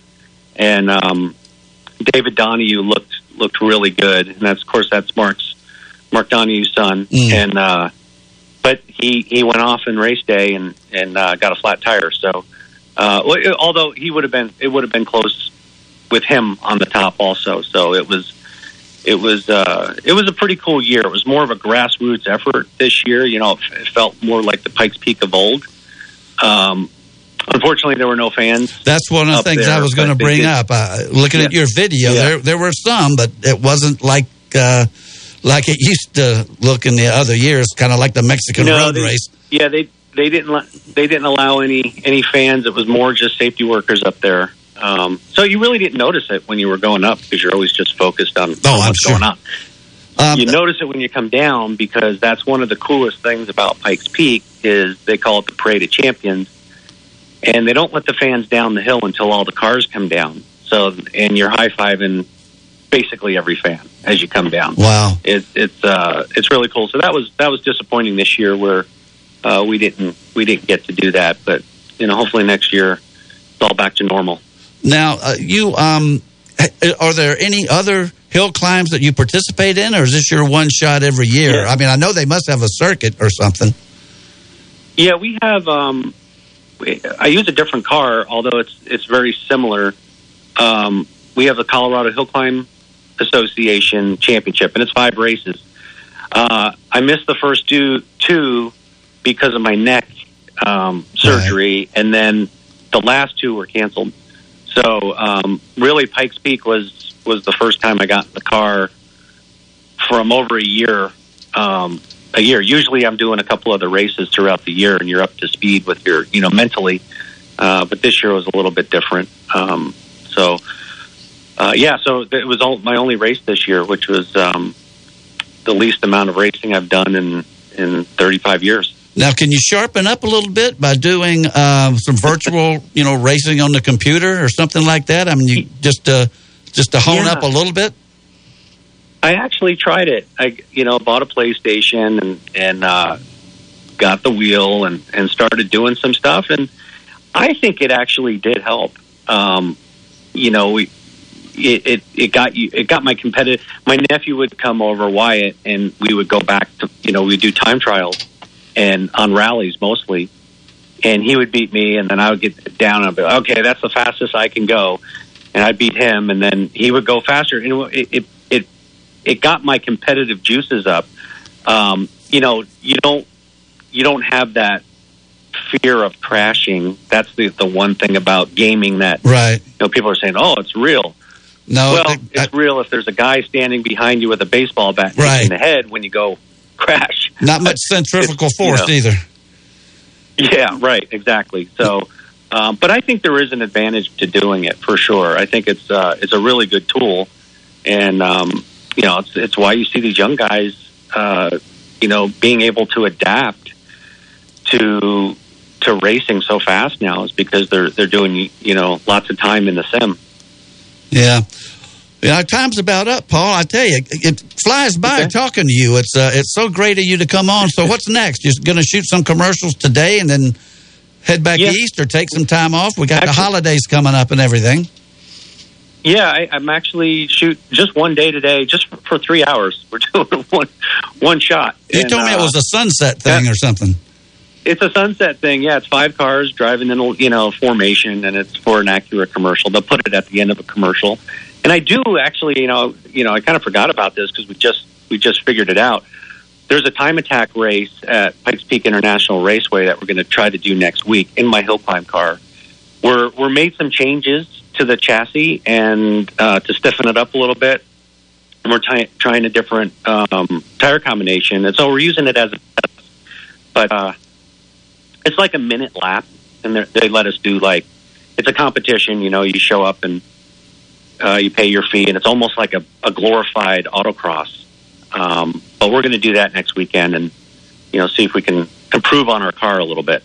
Well, you've got a very exciting life, and I look forward to looking for you in commercials, and I'll be looking for that Acura commercial as soon as I see one with driving off into the sunset. Well, the Hummer one will be out next. You'll see it on the 20th. Did 8 days through Moab, Colorado, Bonneville Salt Flats. Me and Reese Mellon, we were the drivers, so we kind of had 2 units going. So that'll be the next one that comes out. Well, for everybody listening, if you got 10 minutes to spare and want some excitement, watch him go up Pikes Peak. And if it's an exciting video, and then if you haven't had enough, watch him cut those trees down about 20 feet off the ground a few years ago. Yeah. That's pretty exciting too. Just go to my Instagram, Paul Dellenbach 98. There you go. And there's a link to that video. The video that Pikes Peak put up is a camera angle I don't really like. The camera angle that I put on is a little bit better. It's from our V-Box. So if you go to my Instagram, that's the best way. Okay, well, great. Paul, it's outstanding having you on the show, and thank you so much for coming on such an early hour out there. We love all the Diamondbacks. Nope. We've had your dad. We've had your mom. Not your mom. We've had your brother, and all you guys are just great. And I know is your father still involved in the motorcycle thing? No, not really. He had a big motorcycle event for years. We still do it. I'm still on the board. It's the Colorado 500. We had to cancel that this year. The counties wouldn't let us do it, but this would have been our 45th year. But wow. My dad's still around, and he's still working on the ranch. My mom, and I see him every day when I'm home. So I can see your dad on pit road with that supporters. I can see your dad on pit road with that black cowboy hat when he was an official. He wears it every day. Paul, thank you so much. Thank you so much for coming on the show. You're a great guest, and best of luck to you. And we'll be looking for you. Thank you. Anytime. It's a pleasure. Okay, thank you very much. That's Paul Diamondback from out in Las Vegas. What a great interview and a great guy. He really does. He gives a real good interview, and all the Diamondbacks do. Yeah, but Paul's still doing it. And he talks so clear. He knows what he's talking about, and it's such amazing the different things like doing commercials and different. That's got to be fun. Oh man, don't you know what? Just hanging out in Las Vegas till the sun goes down, so you can go out in the desert and shoot a commercial. Yeah, and shoot a commercial, then go back and go back inside. Go back inside and finish being nuts. Yeah, I hope he's not losing his paycheck. But we're going to take our next break and turn in Alan Hill loose to see if we have had any action in the last couple of weeks and what he has to tell us. This is a great show for Sunday morning, and we'll be back right after these messages. You're listening to Start Your Engines on Fox Sports Spartanburg. There's no points racing here. Greg, Perry, Ronnie, and Nelson are racing to win. You're listening to Start Your Engines on Fox Sports 1498.3 FM. For years now, we've been telling you about Palmetto Spirit's tremendous wine selection. We've told you about Palmetto Spirits carrying special, small batch, handcrafted bourbons and whiskeys that you can't find anywhere else. But what truly sets Palmetto Spirits apart is their customer service. Jim and the entire staff knows wines and liquors and knows how to find you the perfect bottle for the perfect occasion. Palmetto Spirits, Reedville Road on Spartanburg's west side, where customer service is the difference. Said no one ever. I love waking up to cold cereal. Nothing satisfies like dry granola. No. Here we say good morning with sizzling sausage, biscuits baked to perfection, the enticing aroma wafting from your freshly prepared breakfast. So make your morning easy and mix and match a sausage McMuffin, sausage biscuit, or hash browns. Any two for just $2. It's McDonald's Easy on-the-go breakfast. Prices and participation may vary. Cannot be combined with any other offer or combo meal. Single item at regular price. Valid when product served. Spartanburg has been known as the hub city for decades due to our proximity to rail lines and interstate highways. Upstate Logistics has been part of the hub city transportation scene for over a decade. Upstate Logistics provides businesses with warehousing and transportation services, including inbound and outbound rail shipments. And more importantly, we support Spartanburg. Be it high school and college sports or important community projects, Upstate Logistics wants to help move Spartanburg forward. Upstate Logistics, keeping your business and Spartanburg moving forward. To find out more, visit upstatelogistics.com. Fox Sports 1400 is now bigger and better than ever. Why? You were on an FM station. Because we're now on the FM dial at 98.3. Fox Sports 1400. Now bigger and better at 98.3 FM.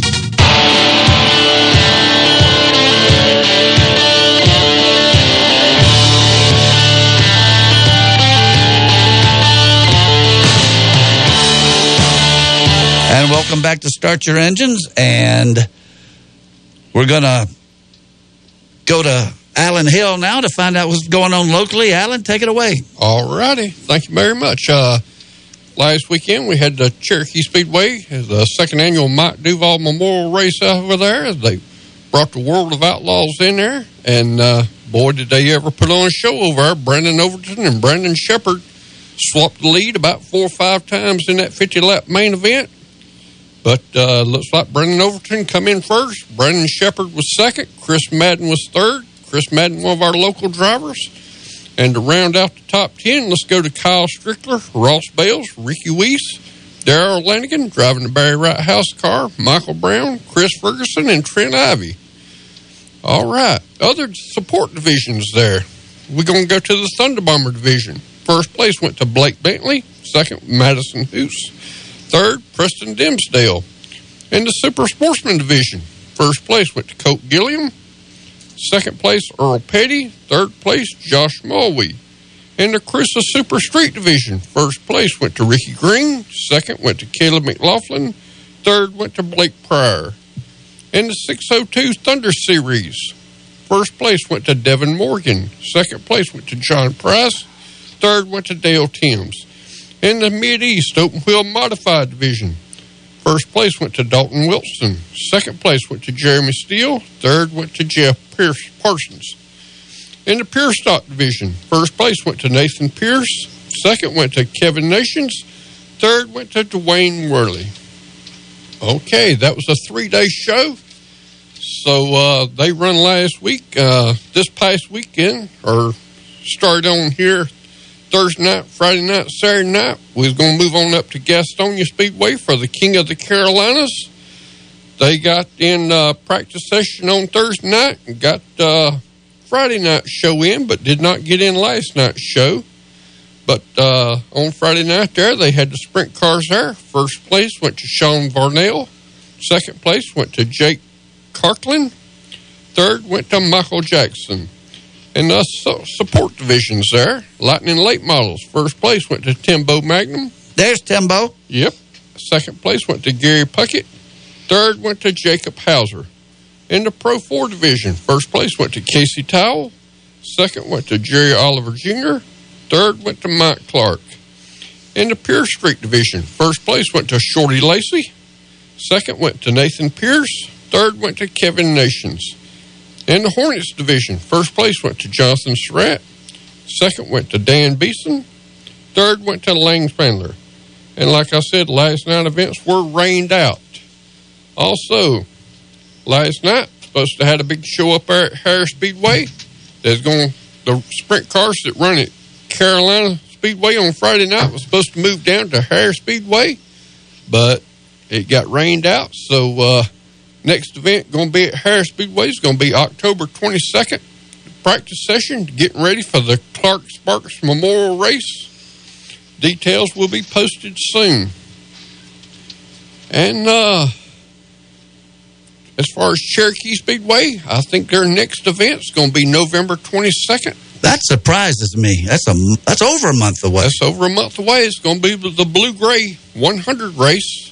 Also, there will be the Carolina Clash Super Late Models, the Extreme Dirt Car Series. Also on hand will be the Southeast Late Model Series, Extreme 4, Pure Stock, Thunder Bombers, and Extreme 4 winner. Listen to this, Perry. He will automatically qualify for the Four-Cylinder Nationals on Thanksgiving weekend. All right. Where's that at? That'll be at Cherokee Speedway. Oh, okay. They always have on Thanksgiving weekend, the Thursday after Thanksgiving, they always have a big show over there, starting off on Friday, Saturday, and Sunday. As far as the World Crown Four-Cylinders there, there'll be boys from all over. Okay. Come over there for that. Keep that in mind.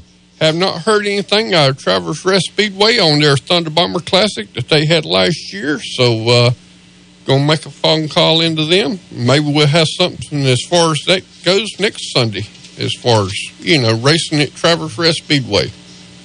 And like I said, we're getting down to each one of these racetracks are kind of cooperating with each other, having big 3-day events, and they kind of letting each other, we winding down our season.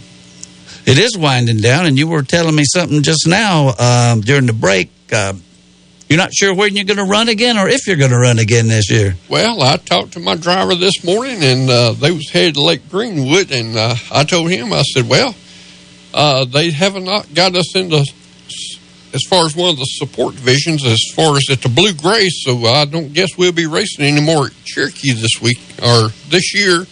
So I'm fixing to tear one race car down and start rebuilding it from the ground up. And for next year? For next year. All right. Going to make a few changes to it. And he just told me, he said, well, if they do have the one at Traverse Rest or Harris, we'll just bring out that Camaro.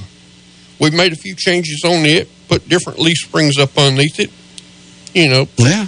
And so he said, we'll just put a motor over in it and we'll go racing. Now, if they have but when they have the Blue-Gray Classic at Cherokee, will that end the season at Cherokee, or they got something after that? Well, they got the World okay. The Four-Cylinders Thanksgiving weekend. But as far as just having like their normal regular weekend program, that's done. That's pretty much done. We wound up our last points race week before last over there, and that's pretty much done. And you don't really go for points, though, do you? We did. Danny's won 7 championships over the last. I know you smoked them in the past, but I didn't know the way you look like you pick and choose. It didn't look like. I compare you to the Wood brothers in the 70s when they used to show up with Pearson and win, and they might see them a couple of weeks later. Yep, that's we gonna kind of slow. I ain't gonna say cut back a little bit on racing. They want to enjoy their place down in Lake Greenwood. When you get into this points racing and stuff like that, you got to be there every Saturday night. You got to. I ain't gonna say if you crash on Saturday night. We have went to some racetracks and raced on Friday night.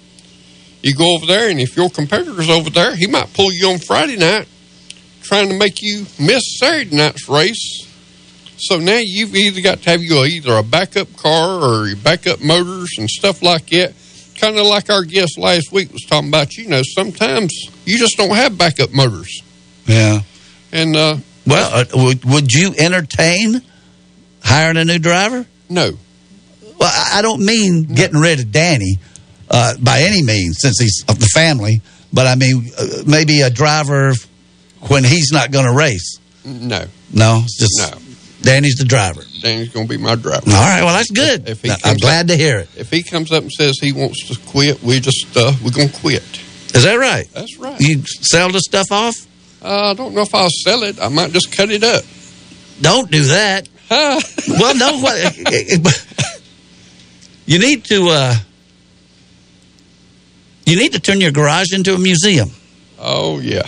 Put all them trophies, clean it up. I mean, it's clean now, but I mean, put them cars on display, charge people $0.25 to come in there and look at it. Danny's got all the trophies down at his house. Well, you can rotate them around. He's got about 160 of them down there, so he got shelves built in his shop, and it's a pretty shop. Well, I bet it is. And we got one race Better car. have some sturdy shelves in it. Well, we actually got one race car sitting down there with it right now. And that's a metric car. And I've got two sitting in my shop. And we just, a man come and told me one time, he said, I'll pay for everything and let a guy drive one of the race cars. And I said, well, which division are you going to run in? He said, well, I'm going to run with y'all. I said, no, I can't have two cars in the same division. Mm-hmm. We ain't going to have conflict. Right. I'm just not going to have it. Now, I've heard you already this year. I know you offered to ride to Bobby Labonte. Yep. Seemed like you did it to somebody else. I don't remember who it was now. It wasn't Terry Labonte, but it's somebody else. You said with no prompting from me or anything. You just said, I got a car sitting here in the shop, and come on down and drive it. But you did it to Bobby Labonte and somebody else. I'd have to look at the... Well, it might have been Red Farmer. Yep, back a long time ago. Don't get me wrong. My brother called me one time, and he said, what about you bringing the car to Timmonsville?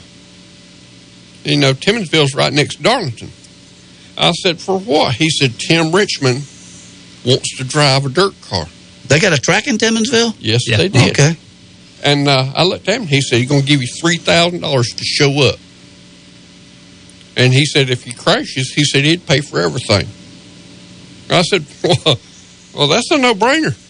Yeah, it really is. Yeah. Did you do it? No, we didn't do it. Well, I thought it was a no-brainer. That was a no-brainer, but something fell through the cracks somewhere along the line, and it just didn't happen. But I wished it would have. Back when I maintained that car, 27 car for my daddy and Mike. He went on to NASCAR and stuff. Matter of fact, when Mike was there, we had David Pearson drive it 2 or 3 times. Is that right? Yes, it did. I got pictures of it on my phone. A young David Pearson at Metrolina Speedway. Did he win? I don't know if he won or not. That's good. That's a good... Bet he run good in your car, though, didn't he? Oh, yeah, he did. Something about promoting Goodyear tires or something like that. Yeah. How about that? I know we've been talking to Danny for a long time, even back when we were the Other Name Show. And he was winning all the time. Oh, back in the days when me and you and Daddy and Ray Harris and all of us eating breakfast. And I was tagging along with Daddy sick. And y'all was winning trophies back then, just wiping them out. Well, it sounds like it's a family tradition for them to win races, and that's why that's one of the reasons it's so cool to have you on the show. I don't want you to quit. You got me worried now. You get and I guess what I'm worried about is you cutting them up. Don't cut. Sell me one of them. I ain't got anywhere to put it, and I haven't got any money. But don't cut it up. Donate it to the Chapman Center downtown for the museum piece. We got the white and gold 27 car. A guy built it. He found it in a storage container, and it was one of the original 27 cars, and he refurbished it, and he'd call me, and I'd give him the colors of the gold and stuff like that. And a guy, he'd have it on display over at Cherokee Speedway, and finally he told me last time I was at Cherokee Speedway, he said, there was a guy from Swainsboro, Georgia, drove up there, and he said, I want to come look at that race car. And he said, well, you come on. He said, well, I'm coming up Sunday morning. And he come up Sunday morning. He said, well, how much you going to want for it? He said, well, you just said you wanted to look at it. He said, well, I brought an empty trailer. It's going back to Swainsboro with me. And he just started offering money, and whenever he got to the right price. when he finally got that magic number. When he finally got to that magic number, that man finally let that car go. So it's sitting in a museum down in Swainsboro, Georgia. And I looked out there on my shop. In my shop out there, I got 1978 Shrine Trophy that Mike Duval drove the car in the Shrine race. And I I was telling somebody, I said, my daddy had the trophy up there at his house for a long time and stuff. And when my daddy passed away, it come to my house. And I told somebody the other day, I kept on looking at that trophy, and the guy was there in my shop. And I said, it should be only right that I need to take the trophy and go on down to Swainsboro, Georgia, and just sit there with that race car. Because, don't get me wrong, I mean, I love the trophy sitting there and looking at it, but it belongs with the race car. Yeah. Did you? No, not yet. Okay. Well, it's not too late. I want to mention one thing here, and you got me talking about this old-time local dirt racing and everything. My brother and I, Smoke, who was, at one time, he was the oldest riding mechanic on a gag we played.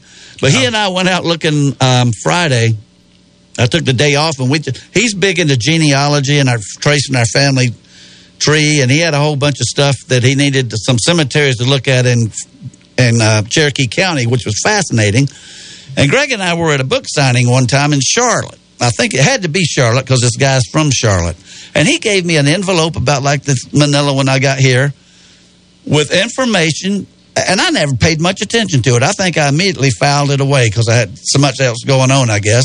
But he's got detailed pictures of a dirt track 3/4 of a mile long between Packlet and Gaffney, right there at 150, right off of 150, and the church parking lot that we sat in there getting our bearings would have been right off the second turn, and that was Blue Branch Baptist Church. And I was there Friday, but you can see this thing clear as day on the Google Maps. And I've got to do this guy put down there that his daddy sold tickets in the infield from 53 to 57.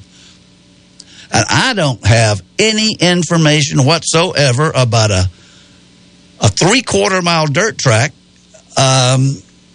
between Packlet and Gaffney. And I saw it. I mean, I saw the Google Maps, and we were there. And as I've told Greg before, and this might be what's going on with Junior, Earnhardt Jr. and his old racetracks, it's better to do that stuff in the wintertime when all the kudzu's dead and the animals are hibernating. And we were out there, and it was raining a little bit, and so we didn't even get out of his truck. But we're going to go back in January where we can go out and actually see what's left of this old track. Because this guy that sent me this stuff, or handed me this stuff, he's got where the grandstands were and everything. And there's just got to be a story here. And I don't know anything, and I'm going to get into it now. And if any of our listeners know anything about this, let me know. Yeah, that's a good find. There must be something out there about it. And it being a pretty big track. And a big track. There has to be some history there. Well, I'm going to try to find it. And another thing, before we go to break, we went to a museum in Gaffney. And, we got the Chapman Center here, and I haven't been there since we put on that thing that time about racing in Spartanburg County, which was great. But in the also did me. Yeah. But in the Gaffney Museum, they've got a whole wall there dedicated to auto racing.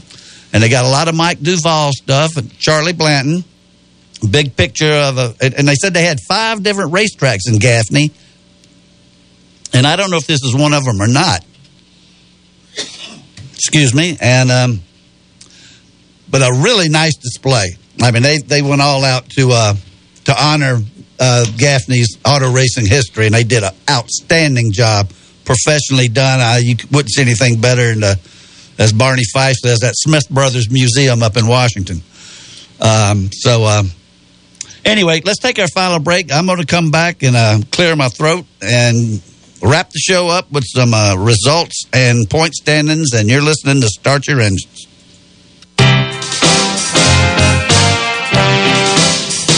It's easy to jump on the internet and search for financial information. But what happens when you run into conflicting articles and need to separate fact from fiction? That is where Trent Lancaster can help. Trent is an investment professional at Janney Montgomery Scott, located in the Spartanburg office, who will take the time to answer all of your investment questions. He can help you develop a personalized financial planning strategy with the flexibility to adapt to your changing needs. Trent can also help you with estate planning, setting up trusts, income for retirement, and legacy planning for the next generation. Call Trent today for a complimentary portfolio review by calling 864-585-8282. That's 864-585-8282. Or visit TrentLancaster.com. Janie Montgomery Scott, LLC, member FINRA, NYSE, and SIPC. Man, I need a new car, but I have no idea where to look. Have you tried Impex Pre-Owned at Bowling Springs? Pre-owned? I'm not looking for something with lots of mileage on it. That's why you need to go to Impex Pre-Owned, because they have a huge selection of new model cars and trucks with low mileage. Well, that sounds great, but I got to stick to my budget. And that's another reason why you need to check out Impex Pre-Owned. New model cars with low mileage at thousands less than you'll find anywhere else.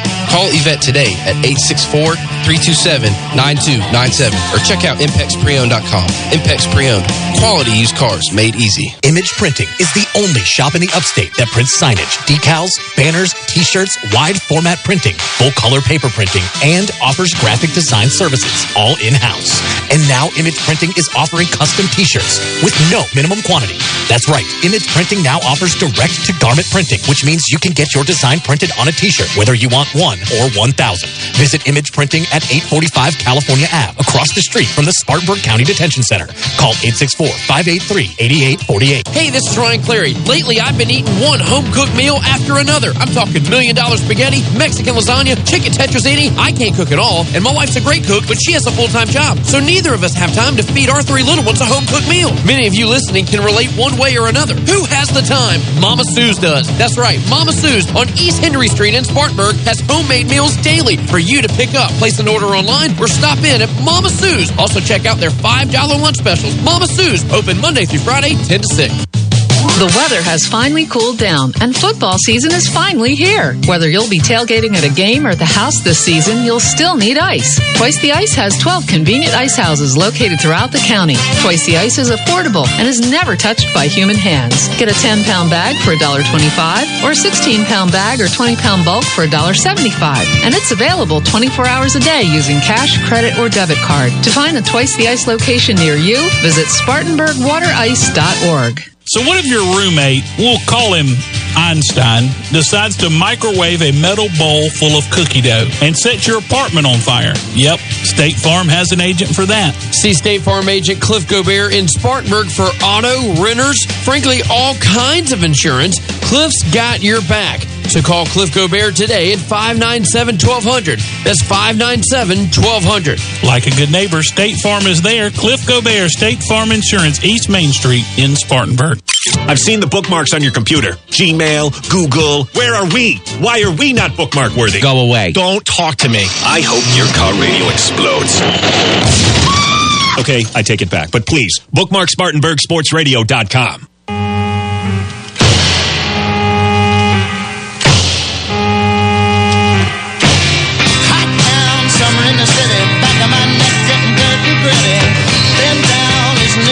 Good song, but it made a little more sense in July. Yeah, it would. It would. But, yeah, I just want to thank everybody, Clary and everybody up here, the staff up here, and all the sponsors like the Beacon, Trent Lancaster, the list goes on at the Beacon Studios. But just to have the opportunity, I want to thank all the people that we're able to try a Sunday show. And like I say, we might try this a little bit and see what kind of response, but we appreciate the fact that we got this is a good time slot on Sunday. Well, I got to tell you, I'm not responsible for it. Clary said, why don't you do it on Sunday? I didn't really think of it as an option, but, we don't have anything on Sunday morning. I think one time they had a religious show when Hauser was here, and I know that they, I guess the network is on, but it was very generous of Clary, and I'm, to offer a Sunday morning, and, I got to thinking about it, and I said, I wish I'd have thought of that, but I just didn't think of it as an option, because we were getting ready to miss like 3 weeks in a row. We missed last week. We didn't have Saturday this week, and next week Carolina plays Auburn at noon, and the same thing's going to happen again. So we will be on next Sunday morning. Yep. And after that, I don't really want to go permanently to Sunday because there's a lot of reasons for the things that you and I do together on Saturdays that we can't do on Sunday. So we'll probably do Saturday when we can, but it looks like it's going to be a week-to-week thing. You know, as far as, you know, we get preempted by Carolina baseball and Carolina basketball sometimes, and basketball, we didn't have a problem with that because they actually fell out during the tournament. They didn't have the tournament, and I don't remember them interfering with us during the season, and baseball didn't happen. So we'll always go with the flow. And the Walford too. Remember, we used to get out. When Hauser was announced. Yeah, well, that was the other show. But I'm talking about since I've been here permanently, and we'll just do Saturday when we can do Saturday, and Sunday when we do Sunday, and we'll let y'all know about it. I really don't want to move permanently to Sunday, but I do appreciate Clary and everybody that put us over here. So I got about 11 and a half minutes to touch on some things here. Of course, the Cup is going to run on the Roval today, and the Bank of America 400. That starts at 2:30 on NBC. But I will back up a week. I'm not going to get too detailed into it, but we did have the South Point 400, which was at Las Vegas on September 27th. We never got to talk about. And Kurt Busch was kind of a surprise winner. Nobody picked him, but he punched his ticket to the next round. And then they ran Talladega last week, and Matt DiBenedetto was second in that race. That was, I said he had 2 second places in a row, and that was one of them. Hamlin was third, Truex was fourth, and Alex Bowman was fifth. And then last week they ran Talladega, and Denny Hamlin won it. So the only two we've got going to the next round so far are Kurt Busch, a surprise to me, and most people, I think, a relief to him, and Denny Hamlin. So we may get another one today. And then the fourth one will come in. The next one, the rest will come in on points. So Talladega was a wild crash fest with a lot of yellow line controversy and stuff.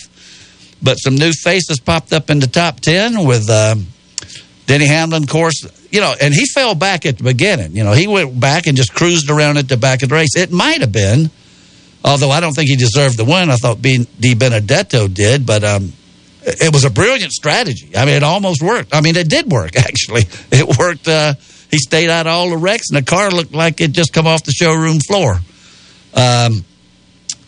Second was Eric Jones, who's really auditioning for a job every week because he is out, as far as we know.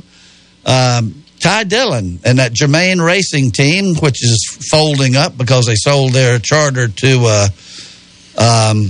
Michael Jordan. He finished third from 28th spot, so that was a good run for him. William Byron was fourth. Chase Elliott was fifth. Ryan Newman was sixth. Tyler Reddick seventh. John Hunter Nemechek was eighth. Brendan Poole in number 15. It was good to see that number up there, Greg. Oh, man, yeah, anytime to that 15. Well, he started 32nd and finished ninth. And Ryan Priest was 10th. So, and I tell you who's showing up around in every race, pretty close to the front, is Justin Haley, who finished 11th. But, you know, he won Daytona last year on a rain out, but he just seems to be, he's a name to be reckoned with here in the future. You'll see him up with the big boys before long.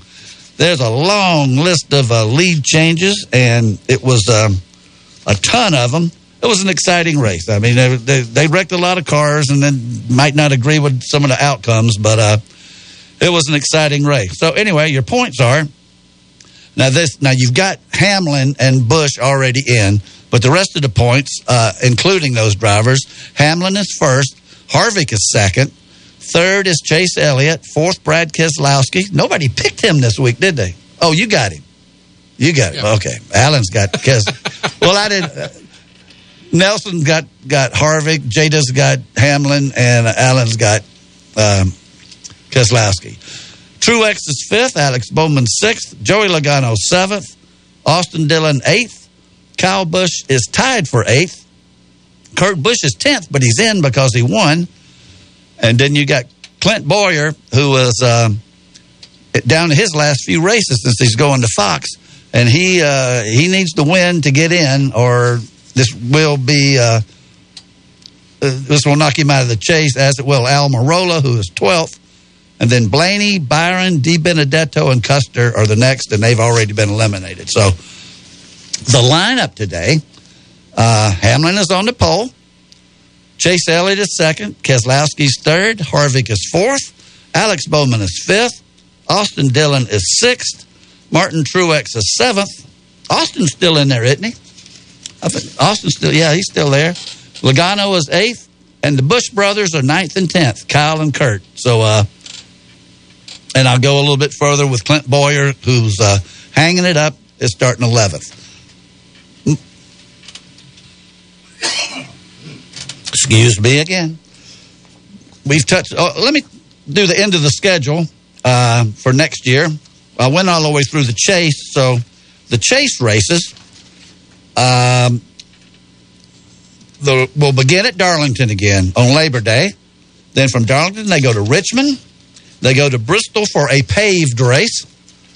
Then they will go to Las Vegas. This will start the playoff round of 12. Talladega and Charlotte on the Roval. And then they'll go down to 8. And they'll run at Texas, Kansas, and Martinsville. And they'll leave the final 4 for November 7th at Phoenix. So they used to run all the way up to about Thanksgiving, but November 7th is a little earlier. Xfinity, they've had a couple of races since the last time we were on here, and I'm going to zip through this. And they ran last night, but we missed the Ag Pro 300 at Talladega, which, speak of the devil, Justin Haley won. And the Colleague Racing team, Sieg was second, Cragston was third, Brandon Jones fourth, and Hemrick fifth. And I tell you, Jeremy looked like he had a top 10 at Talladega, and something happened. And I never heard what happened, but I didn't print all the way down, only printed through the 17th finisher, but he was in the 20s someplace. So something catastrophic happened. He got shuffled back there at the last at Talladega. But last night, as I said, he had a solid 10th or better, and he missed that last little kink they got before the starting line and had to come to a dead stop, and it knocked him from a good top 10 finish to 16th. A.J. Allmendinger won it, once again for Colleague Racing. Noah Cragston was second. Daniel Hemrick was third. Alex LeBay, they call that, was fourth. He's from Canada. Ross Chastain was fifth. And Jeremy, as I said, ended up 16th. And looking at the Xfinity points, Chase Briscoe was first. Noah Cragston second. Austin Cindric third. Brandon Jones fourth. And Justin Haley is fifth. Jeremy Clements is 13th, which is the best anybody can do that didn't make their playoffs. And he's got a 33-point lead over Alex LeBay. So hang in there, Jeremy. If the 13th is the best you can do, we want you to finish 13th. Moving along here to something we haven't talked about at all, and that's the trucks. They haven't raced since Talladega when Rafael Lassard was the winner in a Toyota. They run again next weekend at the Clean Harbors 200 at Kansas. And that Talladega race was fairly exciting. I watched most of it. Alex Lassard is a Canadian, and he won it driving for Kyle Busch. Trevor Bayne, Daytona 500 with the Wood Brothers a few years ago, a long time ago now, but it was I think about 2011 or 12, was second. Chandler Smith third, Ben Rhodes fourth, and Cody Rohrbach was fifth. And looking at the standings for the trucks, you got Austin Hill first, Sheldon Creed second, Zane Smith third, Grant Enfinger fourth, and Brett Moffitt fifth. Zipping right along here to ARCA. They ran the race at Springfield on the dirt last weekend, and Ryan Hunsinger won it. And I don't know much about him. They've got one race left at Kansas, and won't get into anything other than that. They got one more race, and that'll be next weekend, and they are done. Indy cars have been off. They ran last weekend a doubleheader at Indianapolis on the road course. Joseph Newgarden won one of them. Will Power won the second one. They got one race left on October 25th, and that's in St. Petersburg, Florida, on the streets. And their point standings, it looks like it's going to go Scott Dixon's way because he did so well at the beginning. Newgarden the second, Herta third, Power fourth, and O'Ward is fifth. Formula One, they ran today at the Nürburgring, and that was won by, I got it here on my phone. Of course, it was won by who else but Lewis Hamilton. Max Verstappen was second, Daniel Ricciardo third, and get this, the American Ferrari with Romain Grosjean that I always keep up with actually finished ninth and got 2 points. So that's the best finish, as far as I know, he's ever had. The point standings, Lewis Hamilton is way out front and nobody's going to catch him. And the last thing is the WeatherTech sports car series. I was mistaken. I thought they were running last night at Charlotte, but they were not. They will be at Road Atlanta next week, and that's a 10-hour race. And look forward to that. With in third place in the standings behind Ryan Briscoe and Ringer van der Zande is Pipo Derani, and that's Mike Hill's driver. And the last thing I've got, and we've got a minute left, is NASCAR today at 2:30 on the Roval, and I got it all in. And Nelson just texted in and said that they was adding some more lights to the infield, so just in case it does run over, or they do have a rain delay, is the only reason I'd see that they, we were sitting here talking about starting at 2:30, but if they do get into a bad rain delay and they do have to go into some night racing, they'll have the lights there just for them boys. They're ready this time. But I don't know about all that water on that racetrack. Somebody, kind of like our highway division, sometimes you got water running the wrong way. Yeah, exactly. Greg, you got about 10 seconds. Well, I'm just tickled we got a show and racing and everything's getting going and footballs are getting going and everything's going to be all right. I'm optimistic. Had fans at Clemson last night. Sure did. And they came home happy. Yep, that was probably the biggest test. I don't know. Clemson's got Notre Dame later on. South Carolina has never beaten Auburn that I can remember, and we got them at home next week. So, did you watch LSU? Yeah, that was a surprise. Okay, well, we're going to do this again next Sunday. And we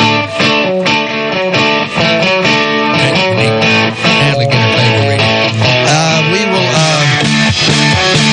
see you then. Natalie, get our table ready, and remember to keep it between the fences.